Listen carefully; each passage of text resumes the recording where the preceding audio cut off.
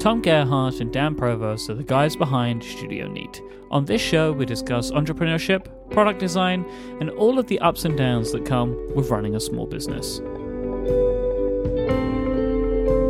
I'm Mike Hurley, and this is Thoroughly Considered.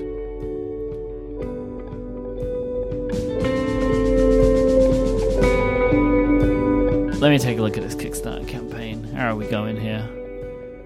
We've got $79,397. It's a lot of money. 928 backers, 1 week to go on the Mark III mechanical pencil. So, boys, how are you feeling about the campaign since the last time we spoke? We spoke right after. It was right but after, it had right? funded. It had funded. Yeah. It was like 24, 48 hours or something. Yeah. I mean, you know, it's kind of one of those things where if we get funded, not a lot changes depending on the size of the final goal, because we know we got to do it and we've kind of met our minimums that we need to get there. And so it's like, we're kind of in the same mode. If it raised like $1 million, then that would be actually like maybe scary. Like it'd be like, we're in new territory. But if it's in this kind of like normal space, then it's like, we're kind of doing the same thing. So, you know, I feel like it's, you know, we've been just kind of like finalizing the things we can finalize and feels good. Still feels, I'm glad that we're like in this phase. It kind of always feels fake a little bit until we like have a Kickstarter and it's like, okay, here we go. Or even if we're doing a product that's not on Kickstarter, it's always kind of like feels fake until we have orders, you know? And so, at least for me, it's kind of like shifted my like thinking about it. Like it completely changes the way I think about the product and like what my to-dos are and stuff. So I'm in that mode. It feels good. Okay. Dan, how do you feel? Yeah, I feel fine about it. I mean, you always hope that, you know, it has the potential to kind of blow up or do really well, but you kind of set your expectations. And so I was kind of hoping that it would maybe do a little better than the Mark II, but it was really hard to say. Like, you don't know until you launch it, like, what is the demand for a mechanical pencil going to be versus, you know, a pocket pen or whatever. And so it seems like it's not going to quite reach what the Mark II did, at least on Kickstarter, but I feel good about finally getting it out the door and now having this third writing instrument that we can, you know, have in our lineup and do, you know, limited editions of down the line and all these things. Like, it's nice. It just feels nice to be adding another thing to the lineup. But in terms of how it's doing on Kickstarter, it's fine. You know, I'm thankful that it reached its goal quickly and that it's just been kind of chugging along. But yeah, it's good. Yeah, this one, I think if we would, with this product, would have been making like a directional change with the products we make, or like something bigger where we were like taking like not a gamble, but just like a step into the unknown product wise, I think it would probably feel like more of a like, this didn't really do super well. Like, what does this mean? But that's not what, for us, it's not exactly what this is. It's like filling out a product line. We're like glad to have it. And it's not like it would change our plans on doing another pin or something, if that makes sense. So it's kind of like this. It's not as, the size of it is not the thing that's important. Is like the fact that we can like fill out this product line and it like feels good to have the two of them and stuff, if that makes sense. It just like enables it. So that feels really good. So how do you feel, Mike? I feel happy for you, as I always do. I love seeing you boys succeed. This fits. I don't remember if we spoke about this before. But as I look at this right now, like, this kind of fits with what I would have assumed demand would be like. I would have naturally assumed pens are always, I would say, going to be more successful than mechanical pencils. Yeah. And especially more than a pocket pen, because a pocket pen has its own like really fervent audience. But I would say, like, you know, you guys will probably sell over 1,000 of these through Kickstarter. I mean, to me, that seems like a really, really solid result for a product of this type. Like, Yeah.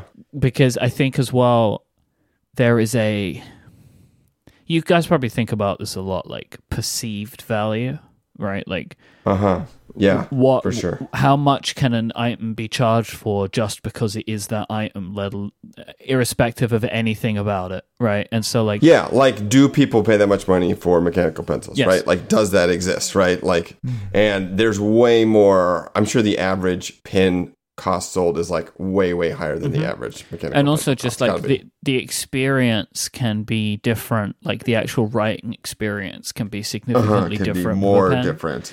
Like I think about this sure. a lot with like physical sizes of things. Like you can charge more for something that's bigger just because Yeah. it's bigger. And like how does that, like what is the psychology of that? Like I've been thinking a Yeah. lot about that recently. Like and so I imagine that there is something going on here with that. But I think honestly I would say is a testament to the quality of the existing products in your lineup that people know about. That They'll would trust, pay be like, $65 for a mechanical pencil. Yeah.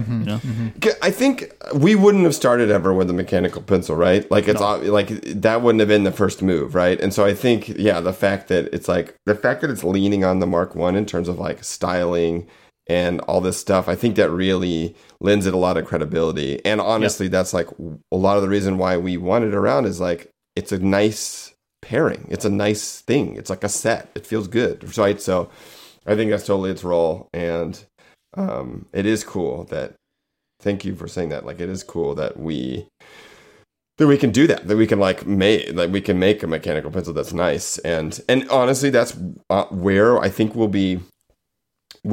that's where we're thinking about moving with some of the products in the future are things that might typically people do not spend a lot of money on. But they could be really nice. Like we could make substantial improvements to them to make them nice and be like a treasured object, but typically people don't treasure them. And so I think to me, that's like where our brand, for my mind, is kind of like not changing, but like we're kind of moving into the space where we're not a luxury brand, where a lot of the value that's inherent in the object is like through scarcity and like luxury marketing and like precious materials. But it's like really quality.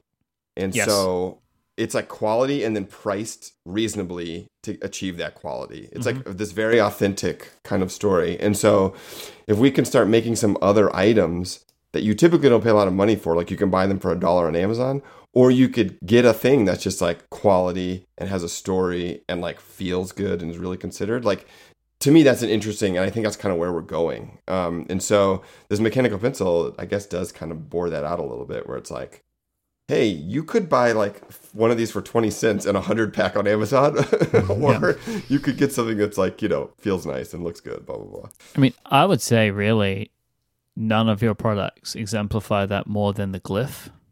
Right? Because that is a product that, while not expensive, it's like it is fairly priced for what you get with all the features that you get. But an iPhone holder, I mean, you can trip over those things. Give them away now. for free. Yeah.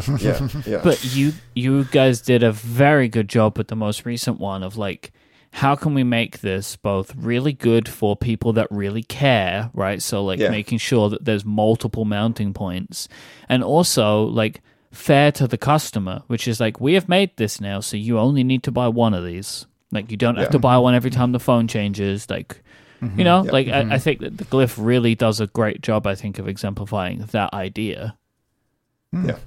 Yeah, and it's interesting moving into the space of like more generalized objects like a pin, where it's like, with the Glyph, we know we're not going to be making that for 50 years, right? Likely. But with a pin, it's like theoretically we could like make this make Mark I's for 30 years, right? It's like there's no reason why it would need to change, right? And so that is kind of this is kind of weird to think about in my brain, but like we could be 25 years from now, and if we're continuing to making products that are like good quality products that last a long time, there could be like a secondary market for like like this is a 2020 Mark I or whatever, which feels so different than where we came from with like apps and Apple accessories and stuff, being in this like other space of like, oh wait, we're making these objects that could last like a really long time, like forever, basically. So our heads are not, at least for me, my head is not in that space, but it's interesting to think about. I would just say it's super funny to me that you're like, oh, I don't know about the glyph. We might make these pens for 30 years. You've been making the glyph for like half that time. It's true. You've been making glyphs for 12 years. Don't remind me of the... Right? So I don't know about that. I think that one's got a good head start on everything else. It's true. I don't want to think about that. But yeah, have you had, like, I know in previous projects, I think with the Mark 1, and I don't know about the Mark 2 so much, but definitely with the Mark 1, there was like, people were asking for something the product didn't do, like the clip, right? Like a clip, yeah. Have you had anything like that with the Mark 3? Have there been lots of questions about a certain thing? Or has this product kind of been more accepted by the people that are interested in it, do you think? I would say more accepted, but there's the typical things that we kind of addressed were like, there's been some people that want different lead sizes. So to that point, we are probably planning to offer as an add-on, like, just to make it easy for folks, like it comes with the 0.7 mechanism, and so we would have an add-on to get like the 0.5 and a little tool to replace them, just because folks have asked for that. But, some folks ask for 0.9 or 0.3, and so we have to tell them, those don't exist in this size, like it's just a 0.5, 0.7. But that's pretty much been it in terms of requests or questions, yeah. Yeah, because this is different to like, well, actually, not really. Like, I would assume that with the Mark 1, you may have got some, like, will it fit this refill? Will it fit that refill? Or colors or something. Colors, yeah. Well, there's way more that will this fit that refill with way more of that on the Mark 1. Like, because that's it's so weird that there's like kind of a standard for ink refills, but then it's slightly different. So it's like this weird there's also like in between 3 of them, and the naming doesn't make sense. Like, one is called the Parker size, but it's not related to Parker pens. Yeah, it's just it's just like, why is this so unclear? But or it's like if you just cut the like 0.5 millimeter off of a Parker, it works in the Mark 1. It's just like come on. Anyways, so there's less of that for sure, but there's more things like people asking about erasers and stuff, right, Dan? Like, oh, it's like the use of, it's like, where can I find replacements? Blah blah blah. So yeah, not as much. Which I guess is good, but yeah. And again, I think this is maybe something people are less opinionated on because the market is a different size. Yeah, but they know they can get whatever lead they want too. That's the thing; they can change out the thing that they might really care about. Like, oh, I want this specific lead. Provided that Schmidt make it, though, right? Like Schmidt have to make it in that. The mechanism, yes, but like you could get a different lead hardness. So like I want a red hard lead, or a green. Just as long as it's in 0.5 or 0.7, and you can put them in the barrel. But exactly. for people that want a 0.2 or a 0.3, like unless Schmidt make it, there's kind of nothing you can do, right? Right, exactly. But I think the hardness, I think that's what people care, like the feel of it, right, and the hardness and all that stuff. Yeah. So I think the fact that that's still open range is pretty cool. It's like pretty nice. Great. That's why I wanted to do like a lead holder. We considered, and we actually have an awesome design for a lead holder, like a 2 millimeter lead holder. I would just say, if people are going to say like, oh, you should make it, you can put part of the blame on me. I really encourage Tom and Dan to go mechanical pencil before lead holder. And if you don't know what a lead holder is, it's like basically you just get a lead of any size and a thing that will basically like clamp onto it. But I think that's too fiddly for a wide market I don't audience. think there's a big enough market, probably. Yeah. But it's like the cool thing about that is the diversity of like what you can write on is so cool. Like you can do wax, but you could do whatever you want. But this is, I bought a lead holder on Kickstarter many years ago called the Penxo, PENXO, like Penxo, and it is a really beautiful product. And I was very excited for it to come in, and it arrived, and I was like, oh, I know what I'm going to do. I'm going to get like some nice colored lead and stuff like that. They have like a red one on their page, And the problem is, it doesn't work like that, because if you get colored pencil lead, it's of a different hardness. It's all soft. And so it's like, really. Realistically, I don't get what I want out of this, because like you can see into it, like it's like a nice little design, and you can see all the way through. I was like, oh, I'll get like, they show it, I've like read on the page. It's like, oh, I want to do that, but then it isn't what I wanted. Like, I've seen this. This is a great design. Yeah, it's a great design. It's a great object. I'm happy that I own it, but this is one of those things where like I wasn't really aware of the trade-offs until I had it, and then really the best part of it for me should be able to see inside. So having a color lead inside would be more appealing. It's cool, but then I can't write with any of them because they're really for coloring and drawing and sketching, and they're too soft. So, you know, this is one of those things where like it was this experience for me with this product, which was what made me think that it wasn't the right move for you guys right now, because I think a lot of people would get it thinking it would be like a mechanical pencil, but it's not. It's not. Yeah. Well, anyway, so yeah, we got plenty of things down the pike. It was not a. We have lots of things, but anyways, it is nice to have it in the family. Mm-hmm. You also, I think this is something that we spoke about on our members episode this year, was a pen tray, which is now available at Wide, which is so for people that bought the previous versions or own a previous version of the Mark 1, it came in the cork tray, which we spoke about on this show before, and you've moved the packaging away to is it a heat pouch, like a heat shrink pouch? Yeah, heat sealed or pouch. heat seal, yeah. Pouch. But now you offer a wooden version of like what would have been one half of the tray, right? Which is I think is much nicer. Where did the idea for this? Is that where the idea for this came from? Just providing something for people that would want it. How did we start?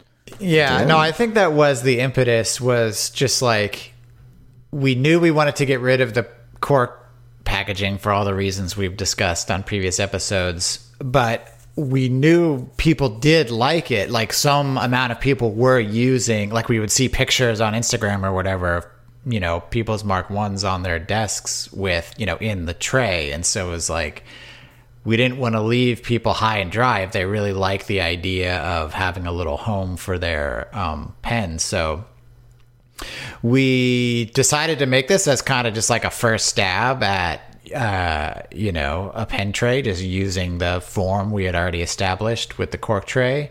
But we're definitely interested in playing around in this space if there's other designs we can come up with. Or, I mean, many people have already requested like a double version for their Mark 1 and future Mark 3.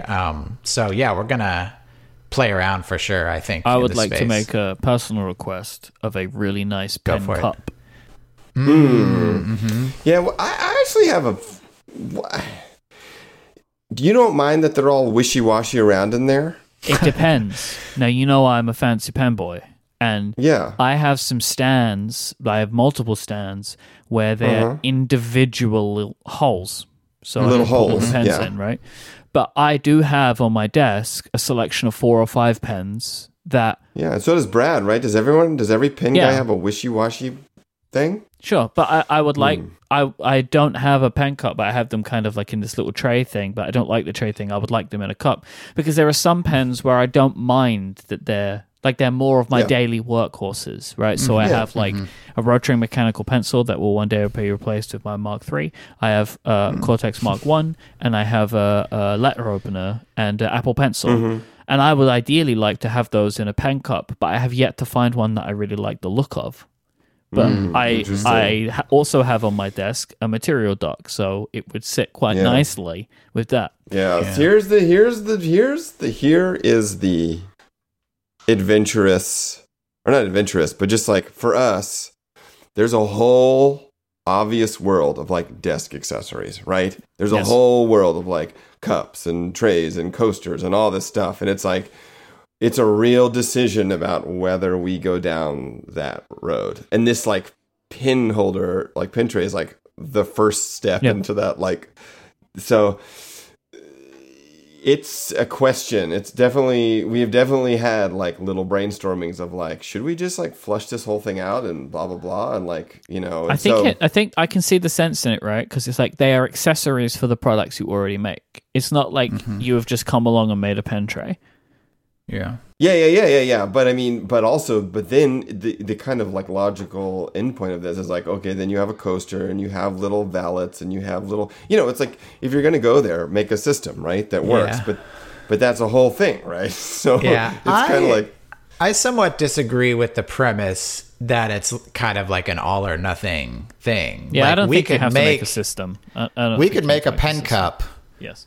And not commit ourselves to we're desk accessory people now. You know, like we can do it, take it a product at a time, and there's already a connection, a materiality connection, and kind of just like a design language connection. Okay, but therein lies the trick, the tricky part to me. So if you just said design a pen cup like with no prior context or materials, we might do something completely different. But if we're starting to think in this, well, we have the material dock and this pin tray, like we need to be in this palette only. We don't want to mess it up. Like that, to me, you are designing a desk system. You just haven't admitted to it yet, right? And so like same with like, do we keep the radiuses the same? Like there's all these things. It's like, do I let the radius and the height of the pin tray that we designed influence the pin cup? Yes or no? Like, so to me, knowing like if we're gonna do a desk system, I feel like there's a different. I completely understand where you're coming from.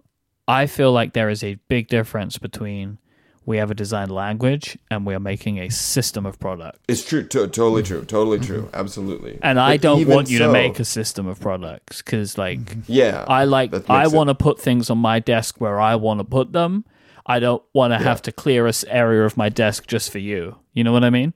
Oh yeah. You mean like a gather or something where it's like really like opinionated. Yeah, but even so, thinking about a pin cup in a product line of desk things versus a pin cup like completely divorced from any product line, like those are two different things. And so it's definitely true that we have this like we're working on a product right now that we have made material decisions because we have these other products that exist, you know, and we didn't think about them from the begingoing in that way. So it's just, I don't know, it's just interesting constraints. It's like this interesting dance. And so we're going to find our way through that organically, and it's totally fine. It's like not a problem, but it's just interesting thinking about it, you know, like what does that do to the constraints, and do we need things to match, you know? I mean, I think as always, like self-awareness is key. Like the fact that you vocalize that is like the first step of like asking ourselves along the way, like, are we being too beholden to past, you know, materials or whatever, or are we letting this be honest in terms of what it needs to be and what it wants to be? And you just have to like check yourself every step along the design process. Yeah, which by the way, I think Dan, it's like I see us doing that a lot where other people wouldn't. I think that's one of our like real strengths, is being able to like sit back when we're 3/4 of the way through a design and really honestly like, is this right? Like, is this the right way? Do we need to start over? And I am glad that we can do that. Like that is, I think it has a lot to do honestly with the fact that we kind of hot potato these things back and forth. Like the fact that I'm often like knee deep in the CAD or sourcing some engineering problem or something, I can give it to you and you're not so close to that stuff. So it's easier for you to kill the darlings, you know, like you can be like, you know what, I've been using this and I don't think this works. And it would be harder for me to see that, I think, because it's like so wrapped up in whatever problem or whatever. So I think that is partially a testament to that like dynamic, which is cool. But don't mean to toot our horn so much, but but I do see that not happening a lot other places. Yeah. I do So have. I don't know what we were even talking about. We were talking about pen trays, but I do have a complete separate question I wanted to ask you, which is, but the pen tray is available. It's great. What I like about the pen tray, which I assume would be better than the cork one, what I didn't like about the cork one is it moved around all the time because it was just a piece of cork. You're like, every time I pick it up or put it down, the cork tray's moving all over the place, right? So because it's light, right? So I'm assuming that this, because it's made of wood, is going to be more substantial, and that's not going to happen. Yeah. But I had just a separate question I wanted to ask you, because I'm kind of like, so we're making another product with Cortex brand, and I'm rounding the end of the process now. It's kind of hilarious to me because I looked something up. We have been in manufacturing for a year. On this product. This one product. And it's like, not just like, oh, I'm choosing. No, like we started the process with the printer that we're currently using, and we have been making like you thought you were done with design. Yeah. A year ago. Yeah. Okay. Yeah. I thought we were done a year ago. Because I found a message I sent to a friend, and I was like, what do you think of this? I think we're a couple of months away from shipping. That was August 2021, right? And so what I wanted to ask you to is how you approach the compromise part of a design. Yeah. When, like, because I have certain ideas that I want to put into the world, and the laws of physics and manufacturing mean that sometimes we have to meet in the middle. Yeah. And I've done this with the Theme System Journal, where, you know, like my original idea, we have to change it a little bit, but there's like a part of me that's like, everyone's gonna be like, oh, why doesn't it work this way? But nobody ever notices these things. And like I'm getting into this process again, where like we have to make a tweak to the way that I wanted to do it, so the thing will actually physically stay together. Because if we do it this other way, it's just not going to work. Yeah. And I wondered, like, do you guys often come across this, and do you have like a way of getting through it? Yeah. Well, of course. Design is compromise. I've said this before on the show many times. Like, all you're doing as a designer is choosing which compromises you want to happen, because there's gonna be some.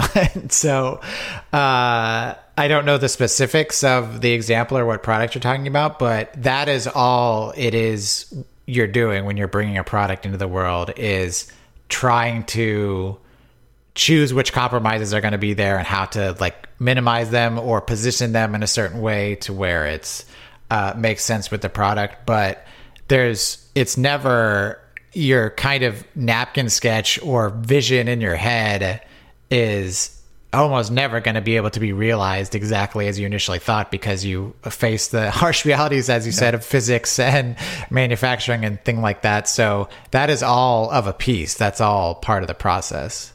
And I remember, and like Dan's exactly right, the thing that we, I think, used to say was there's really two design rounds, where it's like the design round that you went through, where you think you know what's reasonable to be made. You made this kind of best situate, like you've designed the thing that is ideal, and you think it's going to be able to be made, but maybe you don't know for sure. And then there's a whole nother design round that's like designed for manufacture. Like once you get the full constraints of like, well, have the manufacturer actually look at this, and then they'll be like, actually, they don't make cardboard in that thickness anywhere in the world, and you can't make your own cardboard, right? It's like that kind of thing where it's like, you thought your cover could be like this, but guess what? It can't. Like literally no way. And so that's a whole we did actually process. Have a thing in the reverse to that, where it's like, I found a paper that I really wanted to use for this product, but they didn't make it in the thickness that I wanted. So we had a bunch of sheets glued together to make the thickness. I wanted it thicker, not thinner, which is so we just we ended up just taking a bunch of these sheets, and the print paper manufacturer just, as Tom said, like laminated them together. So you stick them, you glue them together and make it thicker. But yeah, you're right. You can't make it thinner. Like if I want it thinner, it doesn't sometimes work you could do it. Yeah, sometimes you can do it, but often you can't, especially in the world of paper and printing. And so, like, to us, we've always, like, that's the secret of this manufacturing physical products, is actually, guess what, guys? There's two design phases. And like often industrial designers don't know about that second one, or they're never involved in it. And that's the kind of sad part about these products, where the industrial designers come in, they do that part of like, here's what's ideal. but they don't know enough about how it's made. And so then there's this whole second design process that they may not be involved in. So our thing is we're getting better at knowing what those final actual constraints are, or at least knowing how to ask the questions so that we can do that process closer to one time. Now, it's never that way. There's always problems that come up. But like to us, that's the wisdom and the skills that we are really, I think, good at, is having more of a broad picture of like how these things come together so that we can make those design choices early. And for us, it's like the most, or at least for me, and I think Dan too, the most like gratifying design work is when you have done something that fits within the constraints and is like affordable, but is also unique and interesting. It's like threading that needle of being able to control this world of variables and have something that comes out the other side really great, that's easy to make and like consistent to make. That is like super satisfying. Would you agree, Dan, that that's like the best? Yeah. It's like the best. That feels better than maybe the design that's like Fantasyland. Because it's just now no one's going to notice that, right? Like the customers aren't going to know that we had to change the diameter on the inside of the Mark I to be this certain thickness because they don't make drill bits long enough to do that, right? Like they're never going to know that. Like they will never know that. And it's not important to them. It's a boring story to tell. Either. Yeah, and it's a boring story to tell. But like that stuff really matters. We could have doubled the price of the metal part that is the body of the Mark I if we would have said no, it's going to be 7.1 millimeters or whatever, right? Like we could have, and they'd be like, well, we had to make custom tooling. It's like, do it, but because we're kind of playing with these variables where it's like efficient, we get this design result that like it is like plays well, right, with the world. And there are times us, though, like where that thing you just mentioned about do it, like there are times where you do that, right? Like there's exactly. Like it's like no, this product needs to be this way, and like we're just gonna have to work it out. But like, come hell or high water, like I want it done this specific way. What do you need? What do we need to do to make it happen? But most of that is the headache generator. Yes. That's the headache generator, and that's the balance. And when you have like precious designers like us, perhaps, or I think of like the Steve Jobs Next Cube, wanting it the perfect 90-degree angles, that anecdote, and it's like, well, that will cost 10 times as much to manufacture or whatever without having draft angles, and he's like, do it, it has to be perfect. And that's when you're one of these highfalutin, designers, it's like, how do you tamp down those instincts to like, I want this to be precious, I want this to be perfect, I want this to have these attributes, versus what is actually, cost effective to manufacture, all these other variables. And so that is like the dance you're continually doing. Yeah. And that's become our expertise, I think. Like, because we're so connected to both sides of that, that's the expertise I think that we have, is that we can kind of weave in between that and like, find some cool solutions. So I don't know. I think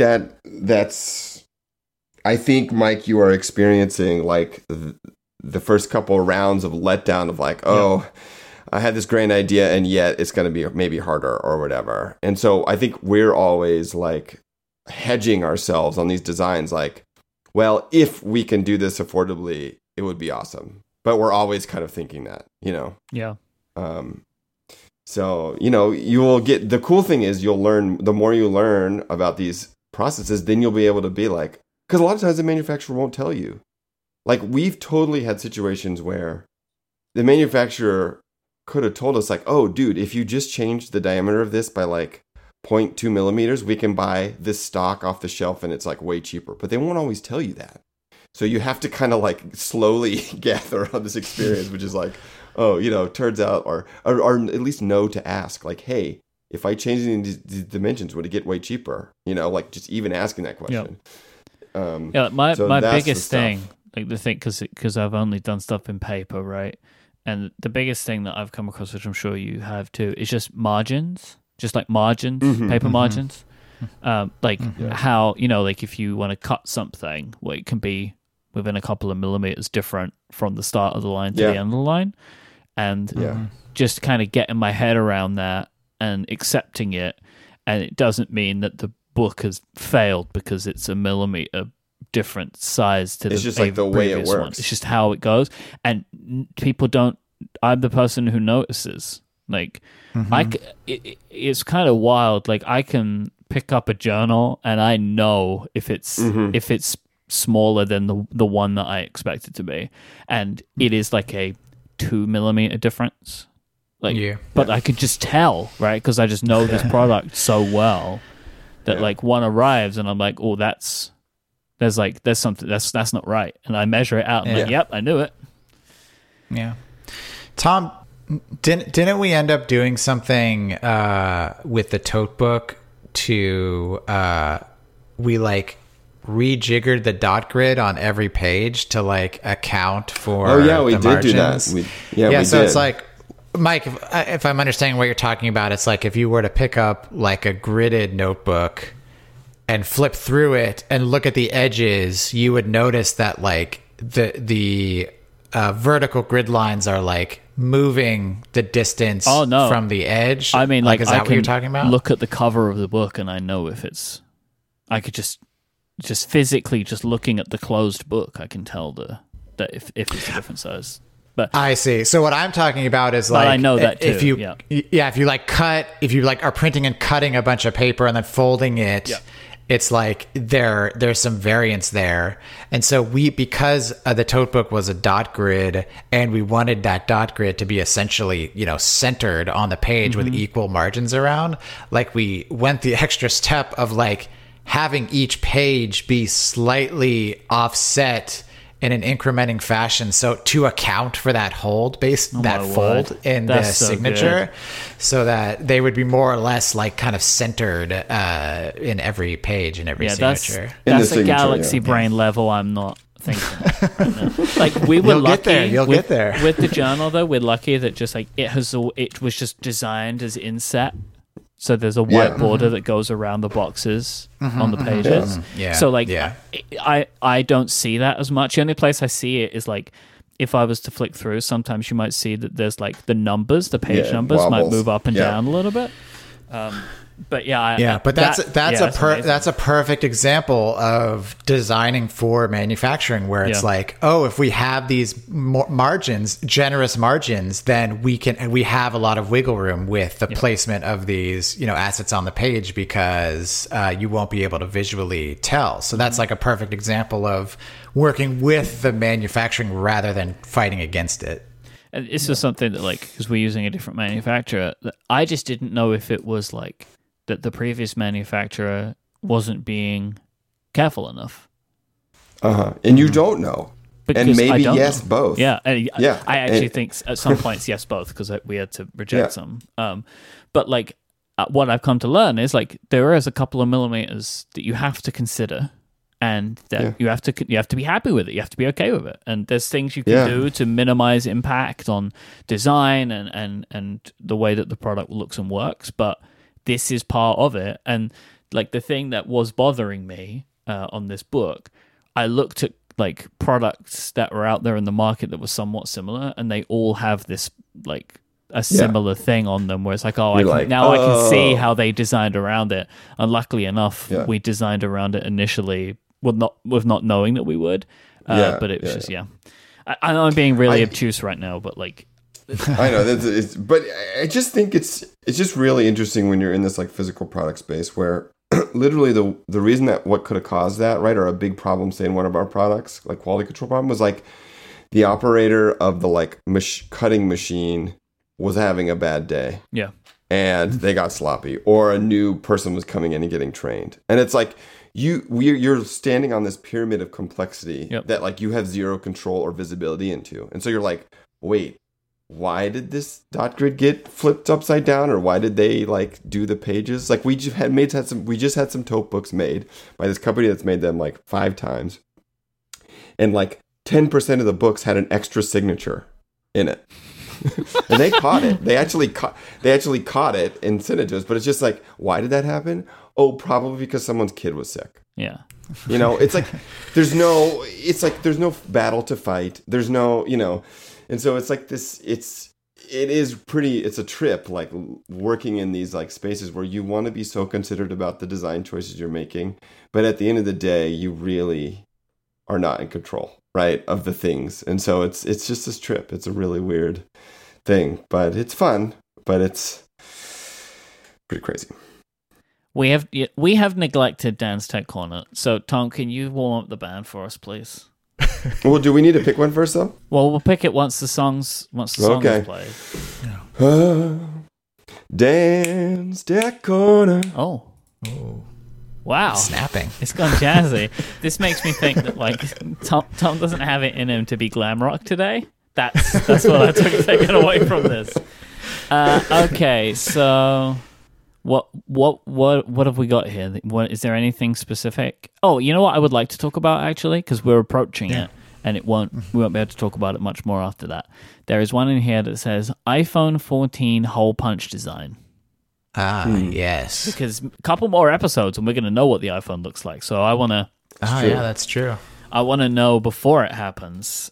So there is a rumor, there's pretty significant rumors now, that the iPhone 14 Pro will be ditching the notch and will have on the front, it will have two kind of cutouts. One will be a kind of pill-shaped cutout, which will house the Face ID sensors, and then there'll be a hole punch cutout that will show off the camera. It's where the camera will live.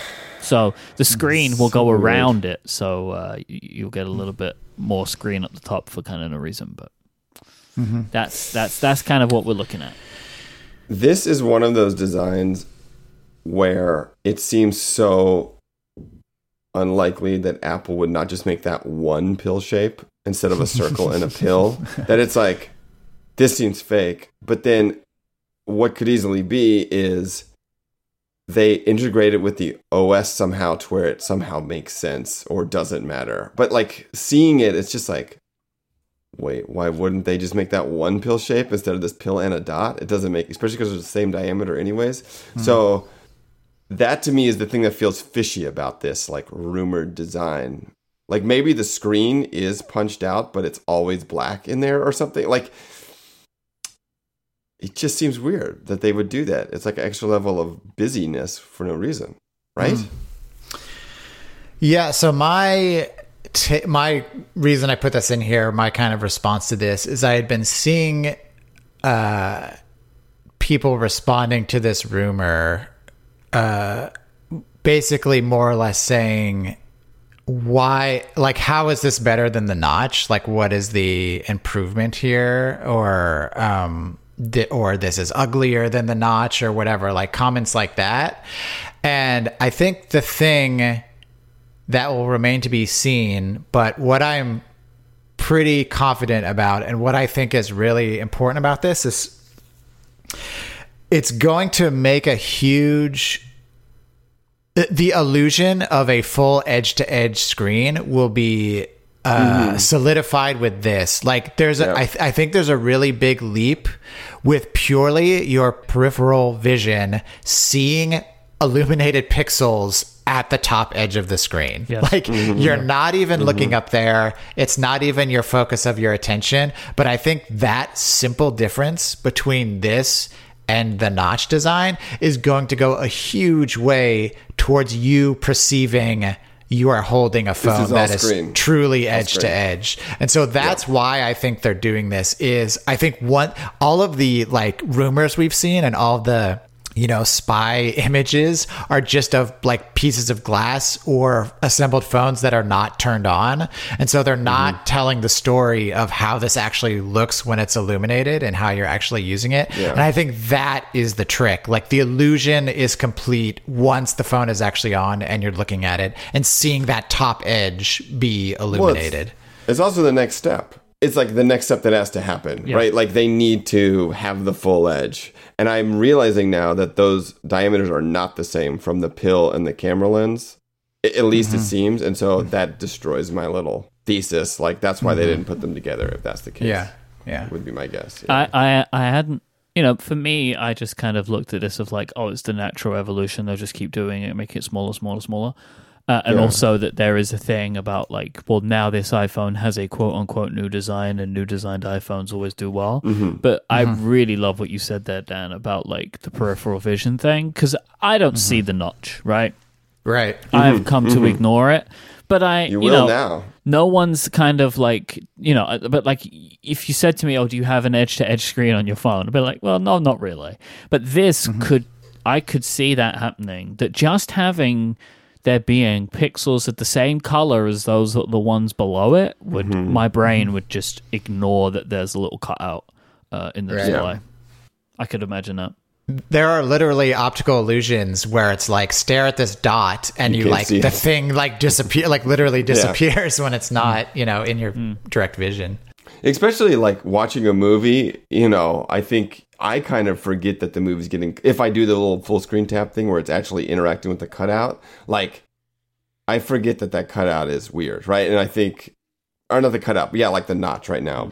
And so, with this little dots, I'm sure it will even disappear more, especially if it's just like dark in any way, or even gray. That's going to even, so I don't, to me, it doesn't seem surprising at all. It definitely seems more cool too.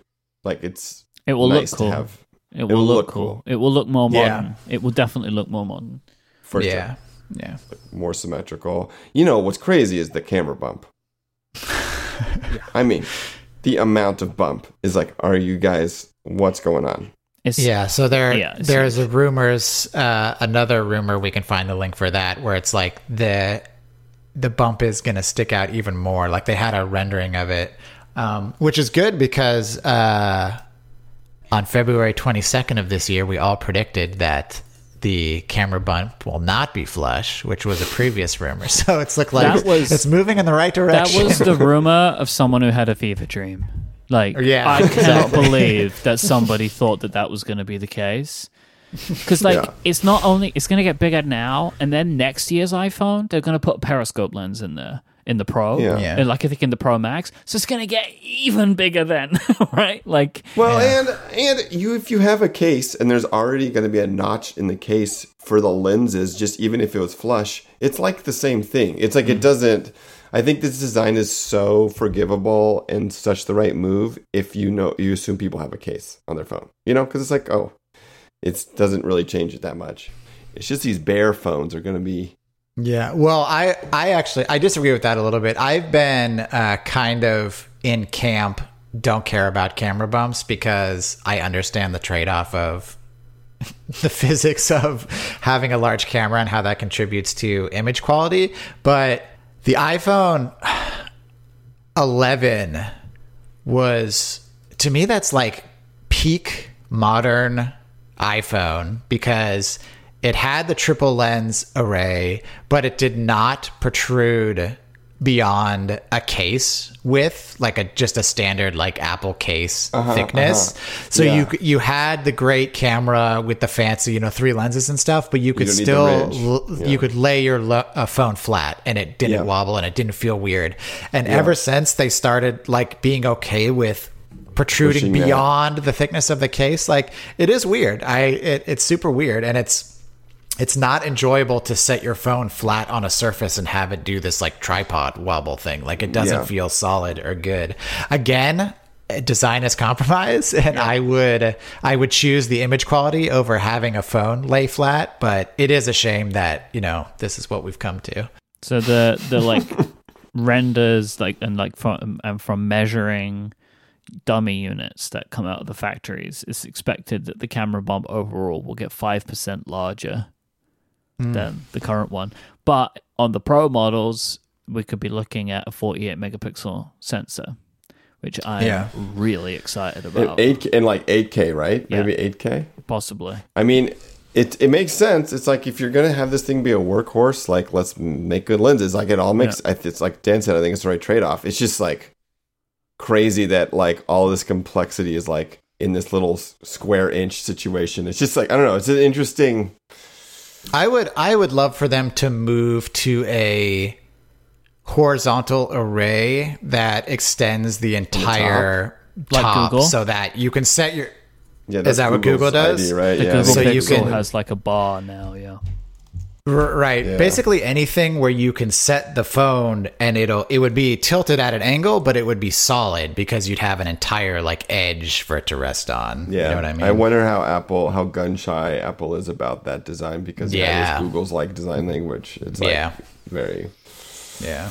It would be too tricky to do right now. Like maybe going into the future, like maybe more companies will design their phones like that.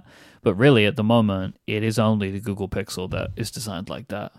Yeah. Which, hats off to Google, because that is a very elegant way of dealing with that thing. And also, they did it at a time where it allows their product to be immediately distinct. Like it's the Pixel 6. It's like, Isn't it so wild that all of these phones are, the design in terms of them being distinct are basically comes down to this hole in the back of a case that's exposed. It's like literally, that's the entire design language. It's like nothing else matters. Everything's full screen. Everything's rounded corners. You know, it's like if you were to draw a cartoon picture or an icon of these phones, it's literally how that one rounded rec on the back of the bigger rounded rec is like situated. And that's how you know what kind of phone it is. It's like it's such a weird little tiny playground to play in. Have you seen this, the Nothing phone? Yeah. Maybe. Which is funny because it's, it's doing interesting things with like the LED illumination and stuff. Yeah. And yet this sides is like, oh, this is an iPhone. This is like exactly an iPhone. Yeah. I bet a lot of people feel like they literally just took an iPhone guts out and put a different case on it or something. Like a clear body. It looks so much like an iPhone. I mean, I do really got to tip my hat to the work that it would have taken to lay out the internals in a way that both was visually appealing and still does what they need it to do. Because the back is clear, right? So you could see some of the internals. That must have been pretty complicated. And also, I'm assuming they had to get custom colors of these internals made because who cares usually, right? Like, although in that process, almost always that you can pick that, weirdly. Like, it's actually pretty cheap to get different colored circuit PCBs, like, even as, like, a DIY person. Huh, okay. Like, even if you're going to order, like, 5 PCBs. It's weird. I don't know why that's, like, customizable, but it is. Because basically all PCBs are they're, like, they're already screen printed. And so they just change a different screen print. Change the color. die. Yeah. I mean, this product does not interest me, other than the fact, like, I look at it, I'm like, that's cool. It's cool looking. But I appreciate that somebody is... Even though this is the problem, right? Like I can only get halfway through the sentence. It's like I appreciate that somebody's trying, but then it also just looks like an iPhone on the side. It looks like an iPhone 8 or what is it? There's one that looks so similar to it. Yeah. Anyways, but I like the back of it. No. Yeah. Phones. When are we gonna stop caring about this? That's the question. Never. That's the big question. Yeah, you will. It will get so generic that there's no. We'll stop asking these questions. It'll literally be just specs, and then eventually it won't even be specs because it won't matter. Like I don't know. I feel like it's really getting. Well, I feel like you could have said the same thing about personal computers 30 years ago, and here we are still talking about personal computers. I think it's the case of like caring about something else more. Yeah. Right. Well, I could totally see like really like as soon as VR and headsets, like that's going to be the thing that we talk about. Like just the form factor change. Yeah. Mm-hmm. I just mean specifically the phone. We're a way away from that, I think. Because we're going to get the foldable one soon. Here we come. Yeah, I should get a new phone. What phones do you both have? I have coming on 2-year-old. I'm interested. You have a 12. You have a 12. You have a regular 12. I have a 13 Pro, and I regret it deeply. Yeah, I remember we spoke about this. Yeah. I'm keen to see if you both want to upgrade to the hole punch pill iPhone 14. Well, I'm just gonna do because I'm gonna own this phone, and so it feels like it's like timing, but maybe I'll just hold on to it. I don't know. Yeah, I kind of want to get it just to see if it fixes my like back swiping issue, my vexing problem that was discussed previously. But I don't. I've been really wanting to get off a like upgrade every year cycle. Like that does not feel good or justified anymore. And I more or less have been more on a 2-year cycle. But I guess we'll see what they. I might just skip this one. Just let it ride. Yeah, seems like the Mike Hurley thing to do. That's right. I mean, it feels like you have so much Dan and I used to upgrade every year, but it really, really made sense because we had apps and we had like, Apple accessories. But now it's just, but for you, I mean, it's like part of your whole, you can't. Yes, exactly. I can't. Yeah. It's one of those things where like, people say like, why do you always get the new products, right? You're always getting new products. It's my job. Like, well, because these shows, if I didn't have them, you would say, why aren't you talking about the new things? You want to hear us talk about? If we're still talking about the iPhone 11, like I'm just not confident that like we've hit the peak of connected at that point. Exactly. Oh man. Is there a rumored orange brass phone? Oh, I haven't heard that. I think an orangey color, I think, was rumored at one point. That would be pretty. I guess they've done that before on the non-pro ones, like the coral. Yeah, this is color. pro coral looking. It's like the back is coral, and then the band is like more brassy orange. But obviously, these are just renders, so who knows? There was also a rumor of a pro phone where the color kind of changed a little bit based on the light. I don't know. They're not the color stuff is always there's always rumors of colors that don't pan out. Yeah. That'd be cool though. A orangey, brassy metal. There was a another rumor like a third of metal color. A brown iPhone for a while that like kept resurfacing, and that never happened. No dice, guys. No dice. That's like the Zune color, right? Yeah. I think any metal color works, like a shiny, especially on the pros with the polished shiny edge, like any metal color will work and it feels natural, like a rose gold or a brassy or a gold or, those all feel right. Shiny. Still love the gold. I love the gold. It was such a great decision to go gold again. That's what you have? Yep. And no case, baby. Oh man, but you have an enormous pop socket on the back, I presume. Yeah, sure. But I would do that if I had the case. Yeah, well, you can't really brag about not having a case if you have a huge pop socket on it. There's no case. Yeah, he lives dangerously. Yeah. He's like riding a motorcycle. I drop my phone and everything. Tough. It's fine. Yeah, I'm cases. I've actually been going cases for a long time, for like probably 6 months. You should try it, Dan. It's so liberating. Oh, I take my phone out of its case whenever I go for a run, and I have two simultaneous thoughts. It's, dang, this feels really nice, and dang, this feels so slippery. Get a pop I actually socket. don't get slippies. I don't get slippies. Well, Tom, yours has a glossy back, which Yes. I think helps a lot. Yeah. Yeah. That's, man, the iPhone 10 was so nice. Like, polished metal sides, glossy glass back. I'm bummed they went away from that combination. And just two lenses, right? It's just got like a little pill in the back. Yeah, it had the two, which is, I mean, I'm fine with there being more lenses or whatever, but like the always pairing glossy sides with matte back or vice versa is like glossy both is, you at least have a prayer of having it naked and feeling pretty, okay about it. Yeah. I feel pretty okay about it. Oh, well, again, you got that pop, pick off that pop socket, bro. It's an apparatus. He's like, guys, I feel pretty confident as he's like walking up with his life preserver on. I'm a really good swimmer, guys. I feel really confident. It's like, yeah, dude, you have like a prosthetic very device. confident, but I never sink. You have a prosthetic device attached to your phone to hold it. It comes off. I'm just saying, I don't think you're the person to talk about like feeling, confident I about said your phone grip. I don't have a case on my phone.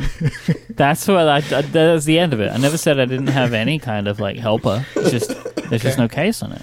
So like most of the time when I'm holding my phone, it's just nice. The pop socket is just like a little ledge. It just rests my.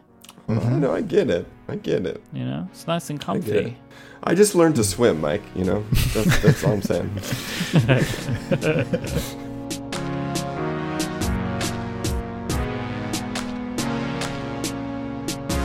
Thoroughly Considered is a joint production between Relay FM and Studio Neat. You can find out more about this episode by going to relay.fm/tc/82.